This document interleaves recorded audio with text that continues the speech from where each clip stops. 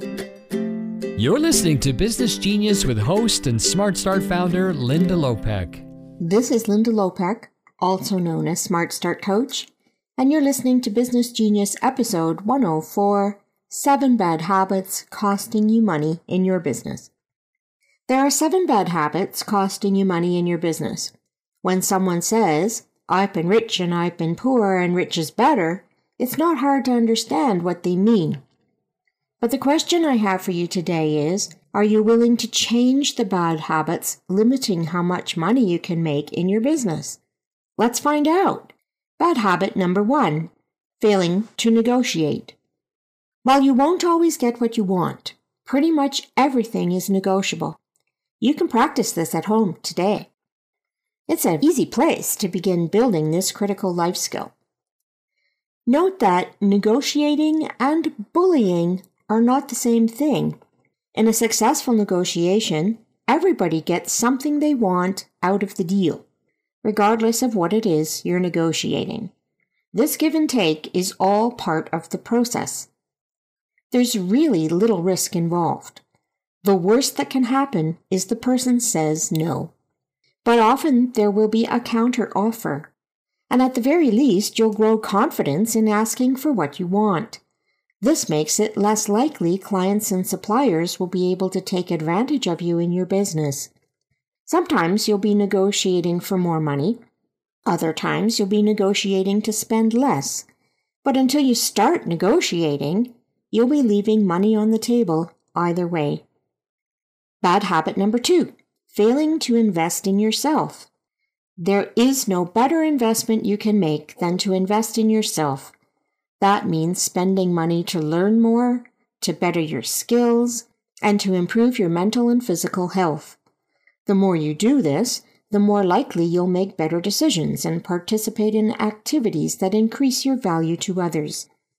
Ultimately, that's a great way to earn more money in your business while ensuring reduced expenses and less downtime due to illness or lack of stamina. Bad habit number 3, holding tunnel vision. Going all in can be admirable, but only when you don't let holding tunnel vision interfere with your long-term ability to make more money. You have a responsibility to give yourself the best chance to succeed. That means setting up multiple streams of income, not just one, and not relying heavily on any one source or client for revenue. Disruption happens, and it usually isn't planned. Backup strategies don't mean you're less committed to your business. They mean you're less likely to be ruined by a devastating event you don't control. Bad habit number 4, becoming complacent.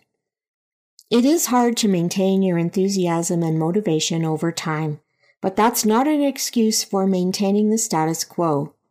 It's easy to become complacent with who you are and what you do, but it's not productive or rewarding, and it certainly doesn't lead to higher revenue.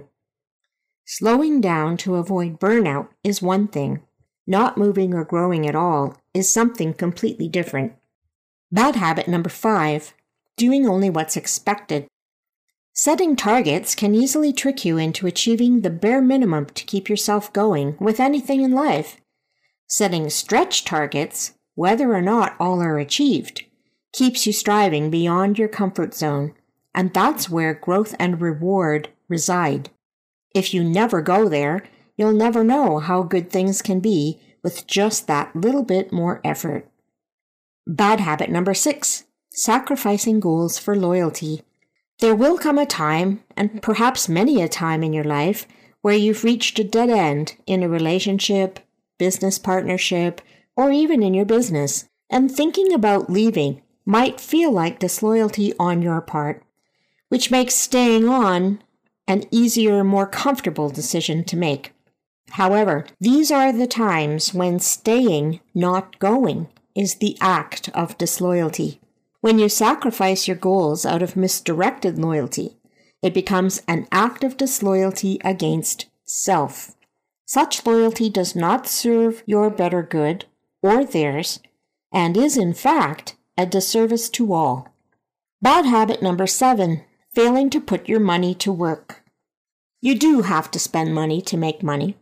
So once you've accumulated some savings, put that money to work for you by investing in more education and opportunities for yourself.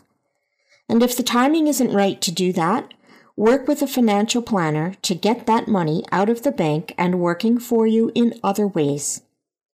Money is energy. Keeping it moving is the way to keep it growing. And making more of it is the obvious first step to accumulating wealth. Just remember, the only true wealth is health. It's the one thing money can't buy. So while I'm all for changing any of the bad habits that might apply and help you make more money, don't make any change that will ultimately cost you your health. Until next time, this is Smart Start Coach Linda Lopek, and I want you to always love your work, whatever it may be. Find more ways to unleash your business genius at smartstartcoach.com.